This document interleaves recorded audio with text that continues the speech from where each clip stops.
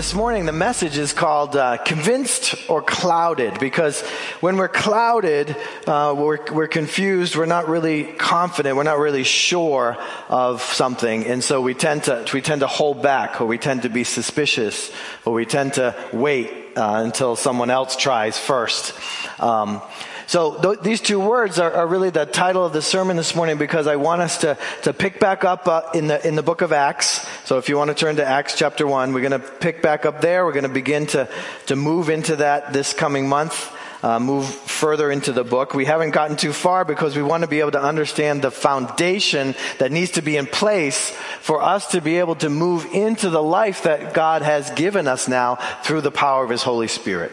And so we've been talking a lot about the preparation time, and this is we're going to talk about it again this morning. We're going to talk about the things that Jesus wanted to make sure were in place before He ascended, where He sits now at the right hand of the Father. He ascended into the heavens and sent His Spirit. He wanted to make sure that His disciples could carry on the mission that He began, because He really had come to give us a mission, to give us a purpose that we need to fulfill. So after Jesus had spent about 40 days with His disciples, teaching them about the kingdom and preparing them for their new ministry that was going to begin with the giving of the Holy Spirit, we can pick up with what He did in Acts chapter 1. So if you look at Acts chapter 1, we'll start in verse 3. After His suffering, right? So we just celebrated Easter and the Good Friday and Easter. After His suffering, He showed Himself to these men and gave them convincing proofs that He was alive. He appeared to them over a period of 40 days, and He spoke to them about the kingdom of God. That's Acts chapter 1, verses 3 and 4. He convinced them, He gave them proof, because He didn't want them to be in any doubt. Because when we doubt something, we don't trust it, right? When there's any amount of doubt in a relationship, we don't really trust the person with our whole self. And God wants us to give our whole selves to Him, and our whole selves to His mission here on earth while we live here. So Luke tells us, because Luke is the one who wrote the book of Acts here. He continues on. Luke tells us that there's two very important things, and I want us to make sure that these are in place as we go through the coming chapters of the book of Acts. Number one, Jesus wanted them to focus on these proofs, to know that they know that Jesus has risen, that Jesus has come from the grave, from death to life. If they don't know this, if they're not convinced of this, they'll have a hard time telling other people about it. You know how this is, right? If you're not fully convinced of something, you don't necessarily recommend it to your family and your friends. You know? You're still trying it out. You're still trying to see if it's for real or if it's good enough. Maybe it's a new medicine. You know, maybe it's something that you've been trying to take care of, you know, and you have taken it, but you haven't seen for yourself the evidence that it works, so you're not really telling other people about it. But if you start to take a new medicine and it's like miraculous, your pains, your aches and your pains, they go away, you're willing to tell everybody. In fact, you go around saying, you won't believe this new medicine I took. I don't have any more aches and pains. All my arthritis is gone. I feel like a 20-year-old. And you go around and you tell people about it because you're excited about the change that has taken place. This is what Jesus wants to make sure His disciples know, that He has risen from the dead, that He has forgiven their sins, and that they now have eternal life by just putting their faith in Him, by trusting Him completely. But if they don't trust Him completely, they won't be very good witnesses to others. They'll hold back. And He needs them to move forward into the world to fulfill God's word, to bring the gospel to every nation. If they're not convinced that Jesus is real, they're not going to tell anybody. They may have a personal conviction, a personal thought. They keep it to themselves, but they're definitely not going to tell others of His love for them. And since the mission that we have as disciples is the same as their mission as disciples, to tell the world, He needs to make sure, number one, that he has provided the convincing proof, it says there, the words there, the convincing proofs that he was alive. So what were those convincing proofs? My question before we get into that is, are you convinced that Jesus is alive? Are you convinced that he has risen from the dead? If you are, then you probably tell others. If you're not so sure, you're probably still waiting to see. They say the jury is out. The jury hasn't come back yet. So the resurrection from the dead, which has just taken place in the lives of these disciples, this resurrection, the fact that Christ came back, they saw him die on the cross, they buried him in the tomb, they went away sad because of what had happened. All of what they thought was going to take place didn't take place. And then he comes back. On that Easter morning, he's resurrected. The resurrection from the dead is no less a controversial belief now than it was then. It's hard for us to think that someone has been resurrected from the dead. I don't mean medically. They went away for a minute or two, or they had to be brought back with the paddles or something like that. I mean someone who's been dead for a long time, dead and buried. The fact that they had to put all their faith in that truth was as difficult for them as it is for us. When Paul speaks, the Apostle Paul, when he goes to Athens and he speaks about the resurrection, it says in Acts chapter 17 that he was mocked for this belief. Like, you're crazy. People don't come back from the dead. That's a crazy thing to be going around telling people, right? So regardless of how God's witnesses are received, the truth that Jesus has risen from the dead is still the truth. And that message has to be brought even if we're mocked for it, because that is the central belief of the gospel of Jesus Christ. If you don't believe that Jesus came back from the dead, you're not a Christian. Let me say that again. If you don't believe that Christ rose from the dead, you are not a Christian. You're some other type of believer, some other type, but you're not someone who puts your faith in Christ, your belief in Christ. For the disciples, this is not a debatable issue. This is not a debatable issue. Jesus was giving them proof in those 40 days between the resurrection and the ascension, his ascension to heaven. He was giving them proof after proof after proof. He ate with them. He talked with them. He went to Thomas and he said, hey, if you want, because Thomas was the doubter. He wasn't there when Jesus appeared to the other disciples. So when they told him, he's like, no, I'm not going to believe it. Not unless I can touch him and put my hand, see the holes in his hands and put my hand into his wound in his side. Then I'll know it's him. And so Jesus challenges him and says, here I am, go ahead. And it doesn't appear that Thomas needed any more proof than that. And at that point, Thomas finally believed. Because the issue could be that Jesus was some type of ghost, some type of spirit that was appearing to people, some type of mysterious idea or philosophy that has now taken its place in this group of people. Some type of like mass hysteria where people are together believing something that is supernatural that's going on. So although his resurrected body was different in some ways, it didn't seem to have the same physical obstacles that our bodies have. Like, I can't get into a locked room without, unlocking the door and getting in. They were locked, it says in the Gospels. They were locked up, hidden, because they were afraid that the Romans were going to come after them next. And they didn't know what was going on, why Jesus had been killed. They were fearful. The disciples had gathered together, locked the doors, hidden themselves away. And then Jesus appears among them. It doesn't actually say in Scripture that Jesus walked through walls.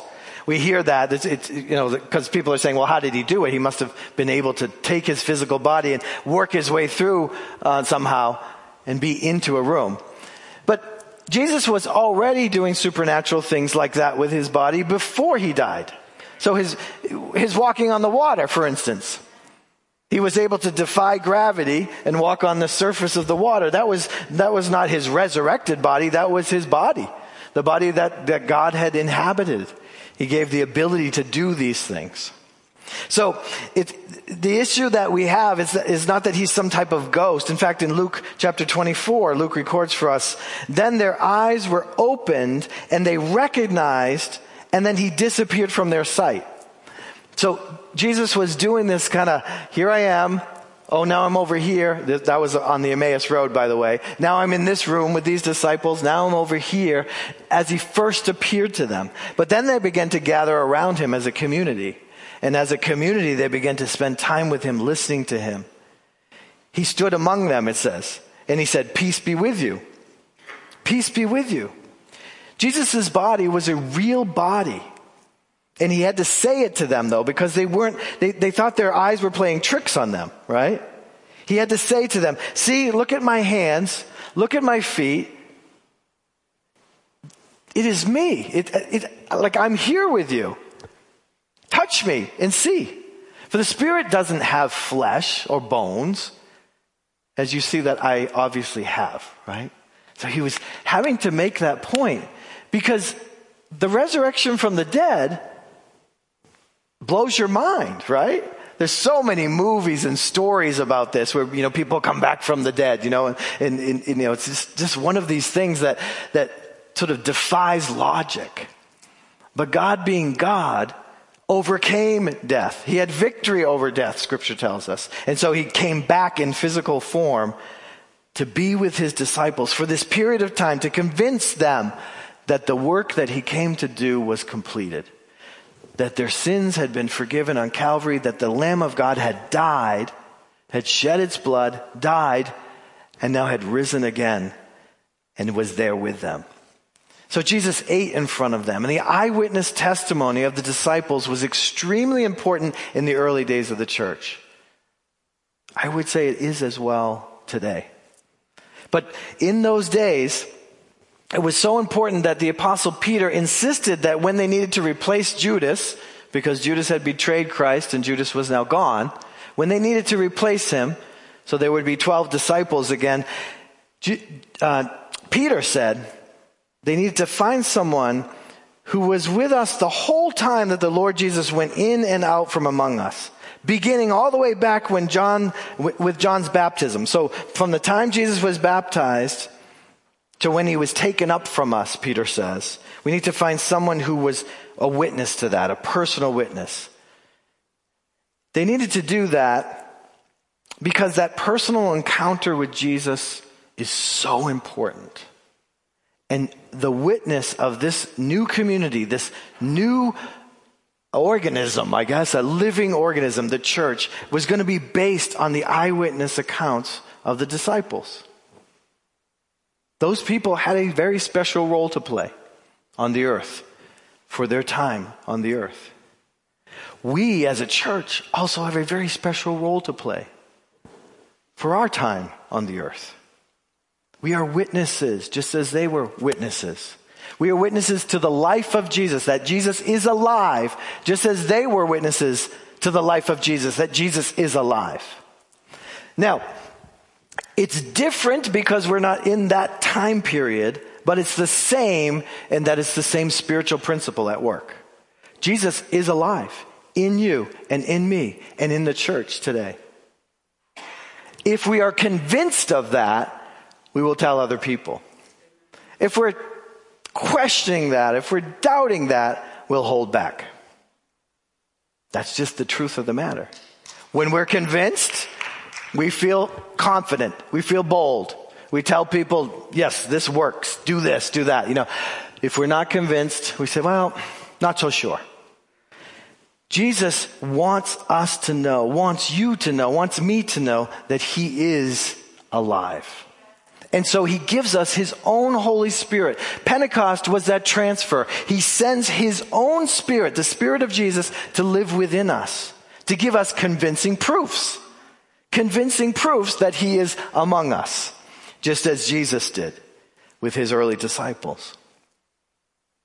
So this is an important thing because for us to be witnesses to the kingdom, we have to have testimonies, we have to have boldness, we have to have the truth working its way in our lives. If we don't, and it was interesting, Lila started worship this morning by talking about the great things that God has done. And she said, you must think for a moment. You must have one thing that comes to mind, one great thing that has come to mind. A couple weeks ago, before Easter, in the prayer group, we were led to just sort of share little testimonies of what God has done or how God has reached us or what God is saying to us or whatever. And one of those testimonies was one of our elders, Mike Hanlon, had shared about his conversion, where he came from before he was a believer to where he is now. And so then he shared that on Easter Sunday if you were here with us. That's a testimony of convincing proof that Jesus is alive. That God could change someone who was lost in their sin, who was trapped in addiction, who was separated from his family and from his wife, and bring them back to their right mind, back to a place where they can grow to be the man of God that God wants them to be. That's a convincing proof. In each one of our lives, those who are truly saved, those who are believers in Jesus Christ, our lives are a convincing proof to someone else or to other people as we share that Jesus is alive. Because Mike didn't do that. God did that in Mike. God changed Mike. And the convincing proof was that even his wife took a little while, but then she was finally convinced that this was real. And she then came to Christ as well because of his change and what God had done in his life. This is the work of the church, an individual within the church, but also us collectively, is that our lives are changed and transformed because Jesus is alive. He has risen from the dead, and now he lives within us, changing us, making us more like him, sanctifying us. It's a process for sure. Some of us have a ways to go, but as we grow in him and as we change our testimony, we should be able to walk in more confidence and more boldness than ever before. Because our testimonies are that powerful witness that Jesus is alive. So the second thing, that was the first thing, that we need to be convinced that Jesus is alive. But the second thing that Jesus wanted to make sure before he sent them out with his Spirit is that they understand what the kingdom of God is all about.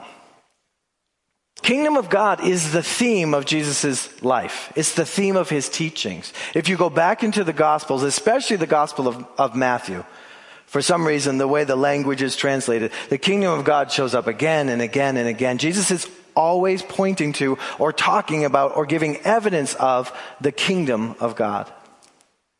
So as believers, number one, we have to know that Jesus is alive in our lives, that we have been filled with his living Spirit, that he has risen from the dead and now he lives within us. Number one. Number two is we need to know what the kingdom of God is all about.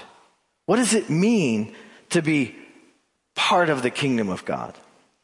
Luke does not specify the content of all of Jesus' teachings regarding the kingdom, but in verse 3, after Jesus had suffered, he says he appeared to them over a period of 40 days and he spoke about the kingdom of God. So in those 40 days, he didn't talk about the Red Sox. He didn't talk about the weather. He didn't talk about the best fishing spot. He didn't talk about quilting. He talked about the kingdom of God. Because he was on a mission, Jesus was fulfilling his mission and he was transferring his mission to them. Because he was just about to give him his very Spirit, his very own Holy Spirit. But he needed them to understand what the Spirit is for. The Spirit is to bring the kingdom. To bring the kingdom here on earth. As he taught his disciples to pray, you remember the Lord's Prayer. Our Father who art in heaven, hallowed be thy name. What's it? Thy kingdom come. Thy will be done. On earth, just as it is in heaven. The kingdom is on his mind. The kingdom should be on our minds too. Unfortunately, we're easily distracted. We want to talk about quilting. We want to talk about baseball. We want to talk about fishing. But the kingdom was what Jesus talked about. He rose from the dead. He came back from being dead. We don't even know exactly what took place during those 3 days when he was in the grave, when he was dead. People like to say, wow, he went to hell and he rescued this because they're basing it on this verse or that verse. He didn't talk. I'm sure they had questions like, Jesus, where were you? When you were dead, where were you? And let's talk about the kingdom. Let's talk about what's really important. The kingdom. The kingdom. The kingdom. So for us as believers, we have to know he's alive and we have to know what he's all about. And what he's all about is the kingdom of God. So our question for ourselves is, are we all about the kingdom of God? Or are we all about some other kingdom? There's one kingdom we all struggle with, the kingdom of self, where I'm the king, and where my opinion matters, and where I want, what I want gets done first, and then later on. But Jesus says, seek ye first the kingdom of God and his righteousness, and then all these other things will come after you. Well, in other words, will be taken care of. But seek first the kingdom, not self. Our whole culture is built around the kingdom of self, that's where we struggle. That's why we struggle. But Jesus probably spent this 40 days reminding them of the many parables that he taught and how he had shown them the signs of the kingdom by doing miracles. Because in the kingdom of God, there is no sickness. There is no disease. There is no demonic possession. Not in the kingdom. Not where Christ rules. And so we always think of that as heaven. Well, heaven, there'll be no sickness. There'll be no demons. There'll be no darkness. That's true in heaven. But our prayer is that his kingdom would come here on earth just like it is in heaven. That there would be freedom from disease, that there would be freedom from addiction, that there would be freedom from demonic influence or whatever. Those things are available now if we walk in the power of the kingdom and in the power of the Spirit of God. We have to be convinced of that. We have to put our faith in that so that we act in that way, that we're not afraid of that. The kingdom of God is here among us, Jesus said, among you. When you walk according to his will. Because it's those who live in the will of God who live in the kingdom of God. Because if you rebel against the king, if you rebel against him, if you don't follow his way, if you don't follow his will, you're no longer walking in the kingdom. Because you're walking in another kingdom, according to another rule, another ruler. So when Jesus comes and he talks to them about the kingdom. Over 80 times in the Gospels, the kingdom of God is mentioned. We should rehearse those. We should go back and read those parables and bring them before God in prayer. Say, God, explain this kingdom stuff to me so that I can walk in the kingdom. That I can be a bold witness of your kingdom. That you rule and you reign. In Acts 28, verse 31, it says that the Apostle Paul ministered in this way. It actually says he's described as welcoming all who came to see him. I love this. In Acts 28, verse 31, the Apostle Paul, he welcomed all. Sometimes we skip over words like that, but think about it. Anyone was welcome.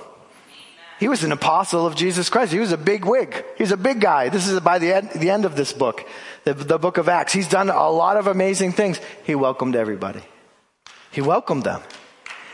Anyone who came to see him, he welcomed them. And then boldly and without hesitation, it says, he preached to them the kingdom of God and he taught them about the Lord Jesus Christ. He preached to them the kingdom of God. We got to figure out what that means. And we're going to see it in the book of Acts. We're going to see the kingdom of God advancing, moving forward, being taking ground, I guess. So in the Gospels, the kingdom of God refers to the Lord's rule and reign over all things. And this kind of kingdom is not an earthly place. The kingdom of God is established in the lives of men and women who put their faith in the power of the gospel. Jesus changes people. That's the power of the gospel. By setting them free, by forgiving them of their sins, and by giving them a whole new life, filling his life into their empty lives.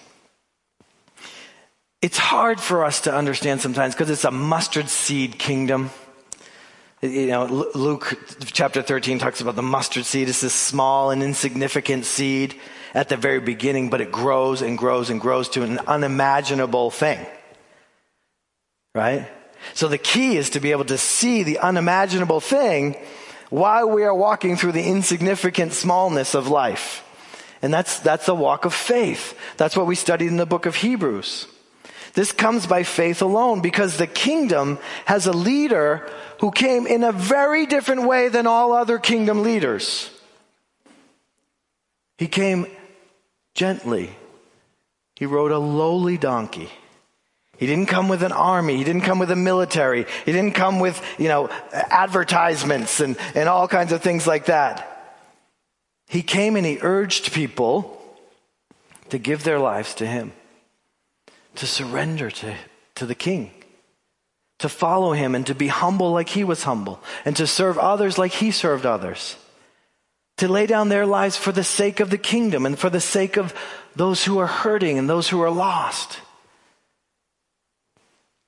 He's a very different kind of king of a very different kind of kingdom. This kingdom was first led by a group of followers who, for the most part, were uneducated, poor, sort of lowly people.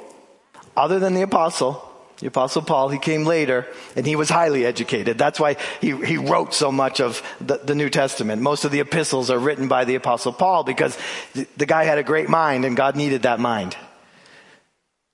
But the disciples, Peter and John and Thomas and all the others, they were nobodies. But God used them. He took them and he used them for his kingdom purposes. Romans 14:17. I want to just read this verse to you.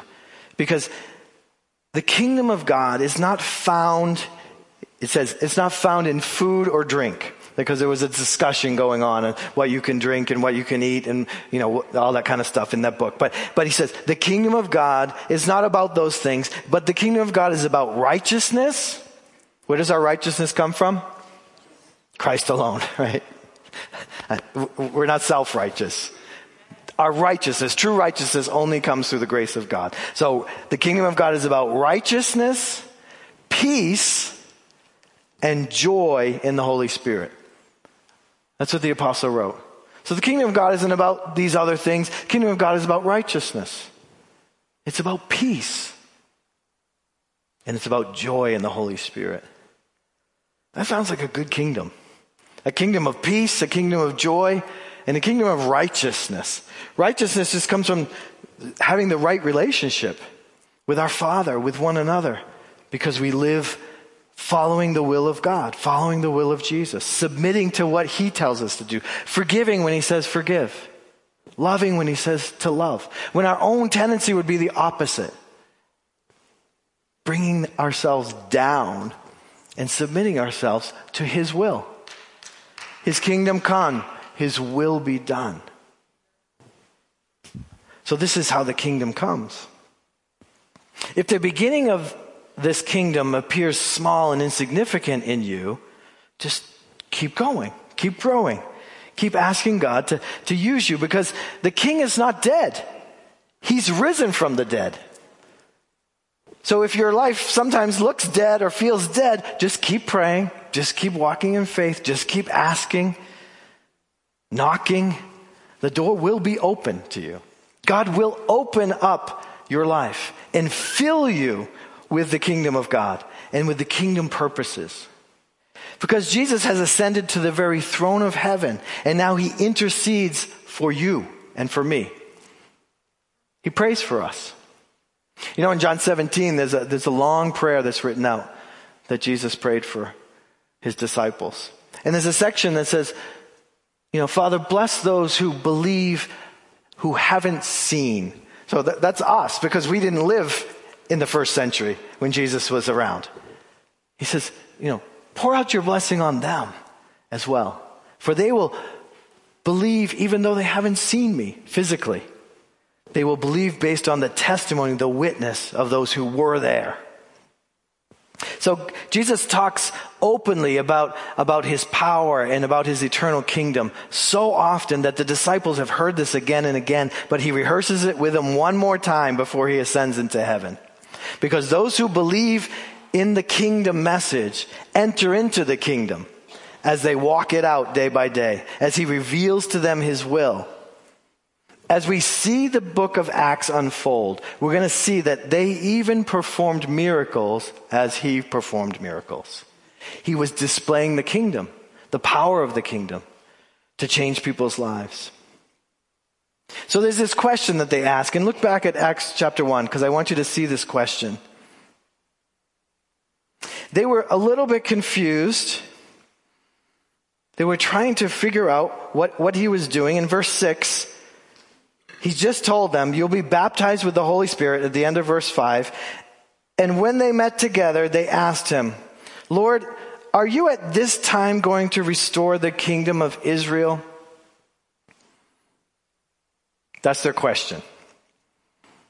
And before we close today, I want us to think about this question for a moment. We're not, most of us are not nationalistic Jews. We're not Jews by heredity or anything like that. But Jesus came to Israel first, so these are the Jews, and their kingdom had been taken over by many other kingdoms. The Babylonians, Nebuchadnezzar, the Assyrians, eventually Alexander the Great, and now Rome. So kingdom after kingdom had come and sort of squashed them. They were a little kingdom. A little group of people. God chose a small group to show his great power. All right? He still does. We often feel like we're the minority. Often we are. But that's God wanting to show his power through us. Because if we were big, if Israel was the largest nation in the world, and they showed up and they had authority, no one would even think of God. But when the tiny little pipsqueak shows up, like a chihuahua, next to a Great Dane, it's got power. Where's that power coming from? It's coming from God, because on its own it couldn't do anything. So these guys had been brought up as Jews, and their nation had constantly been under somebody else's rulership, under somebody else's oppression. And then Jesus comes, and he talks about the kingdom. And so they were a little confused as to, is he talking about the nation of Israel and our heritage as Israelites? Or is he talking about something else? And so they actually ask him, which is good, because they needed to clarify this for everyone who was going to hear this message, that everyone that was going to be witness to needed to understand that this was not that. See, this is a legitimate question for them. And Jesus doesn't rebuke them because they asked it. He doesn't say, don't ask that question. He just goes on and answers, right? He gives them a very biblical answer, which we should learn from. According to the Old Testament prophets, the restoration of the kingdom of Israel is a first order of business for God in the future. Somehow, the prophet Isaiah not only promised the restored kingdom, but also weds the idea of a new and restored Israel, serving as a light to the nations, which will bring salvation to the ends of the earth. Isaiah 49, 5 and 6. The servant of the Lord will bring two kingdoms, the north and south kingdom, back together for one purpose, and that one purpose is to serve God by bringing salvation to the world. So Jesus, he's the ultimate hero in their minds, and he's going to do this. But when is he going to do it? It's not that he's not going to do it, but when is he going to do it, and how is he going to do it? Understanding this background begins to shed some light on how Jesus responds to them. He tells them, we don't know, nor do we need to know, the time. See his answer in verse 7? It's not for you to know the times or the dates that the Father has set for by his own authority. It's not for you to know that. Isn't that what everyone wants to know? When is Jesus coming back? Is he coming now? I mean, things are pretty bad. Is he going to come now? Is he going to come now? Is he coming now? That's what they want to know. And look what he says, verse 8. But you will receive power when the Holy Spirit comes on you, and you will be my witnesses in Jerusalem and in Judea and in Samaria and all the way to the ends of the earth. In other words, what's really important is what I say is important. And what I say is important is not when Jesus comes, the day or the time or the dates, but will you be my witnesses? Will you go out to the ends of the earth and tell them who I am? Will you testify of the power that I have to change lives, to give life where there was only death, to restore marriages, to free addicts, to bring about freedom in people's minds who have been captive? Jesus wants us to do that, not try to find a date or a time for his return. He basically says that's not our business. It's not for you to know the times or the dates where the Father has set by his own authority. But what is for you is the power of the Holy Spirit to be my witnesses. So we are to go forward in confidence that God is in control. God knows what's going on in the world. We don't. The world is a confusing place. First of all, it's a big place, but it's also a very confusing place. You don't have to figure it out. That's the good news. You don't have to control it. That's the good news. God is in control. But there is an urgency because there will be a time when it all stops, when the whistle blows and the game is over. So there's a sense of urgency to go out and tell others about God's love for them, about God's forgiveness, which he gave to them through Jesus Christ, who died for them. He wants the disciples to have that sort of tension in their lives. So not to just sort of go off and go to sleep and wait for him to come back, but to have a purpose in these days that they have to live on this earth. And to move forward with an urgency to tell people that Jesus is going to do exactly what he said he's going to do. And we have it recorded for us by the Holy Spirit in God's word. Go tell the whole world about me. You know, Jesus was anointed by the Holy Spirit. It's a strange thing because they're all God, 3 in 1. It's the Trinity issue again. But Jesus was anointed by the Holy Spirit to go out and minister. It says in the gospel that he was baptized and the Spirit came. And then he went into the wilderness. You know that passage in Matthew 3 and 4. We also are anointed by the Holy Spirit to minister, just as Jesus was. I want you to think about this for a moment. He was anointed by the Spirit, and then he anoints his witnesses with the same Holy Spirit to go out and to tell others. In Luke chapter 4, I just want to read you a couple verses there before we close. In Luke chapter 4, verse 18 and 19, Jesus unrolls this scroll. This is a big turning point in his ministry. And I've read this to you before as we begin to think about what takes place when the Spirit comes on the church, when the Spirit comes into our lives. But Jesus says, the Spirit of the Lord is upon me because he's anointed me to preach good news to the poor. He sent me to proclaim freedom to the prisoners and recovery of sight for the blind, to release the oppressed, and to proclaim the year of the Lord's favor. He was anointed by the Spirit for that, and so is the church. That is the message of the book of Acts. That is the message of the gospel as it moves out from being centered on the physical life, death, burial, resurrection, ascension of Christ, to the spiritual life of Christ in his people. And so we are anointed by that same Spirit to reach the world with that same message. And the Apostle Paul said it so beautifully in 2 Corinthians, which is what I'll close with, 2 Corinthians 5:20. We are Christ's ambassadors. God is making his appeal. In other words, he's reaching out to others through us. Do you know that? Because if you don't, then you're not connected to the source. Because the Spirit has anointed you for that purpose. We speak for Christ when we plead, come back to God. when we invite people back to God. We're speaking for Christ. You're being used by the Spirit of Christ to invite people back to Jesus. Now, just in case you don't know what an ambassador is, I'm closing with this, I promise. An ambassador is a representative of another culture or another way of life.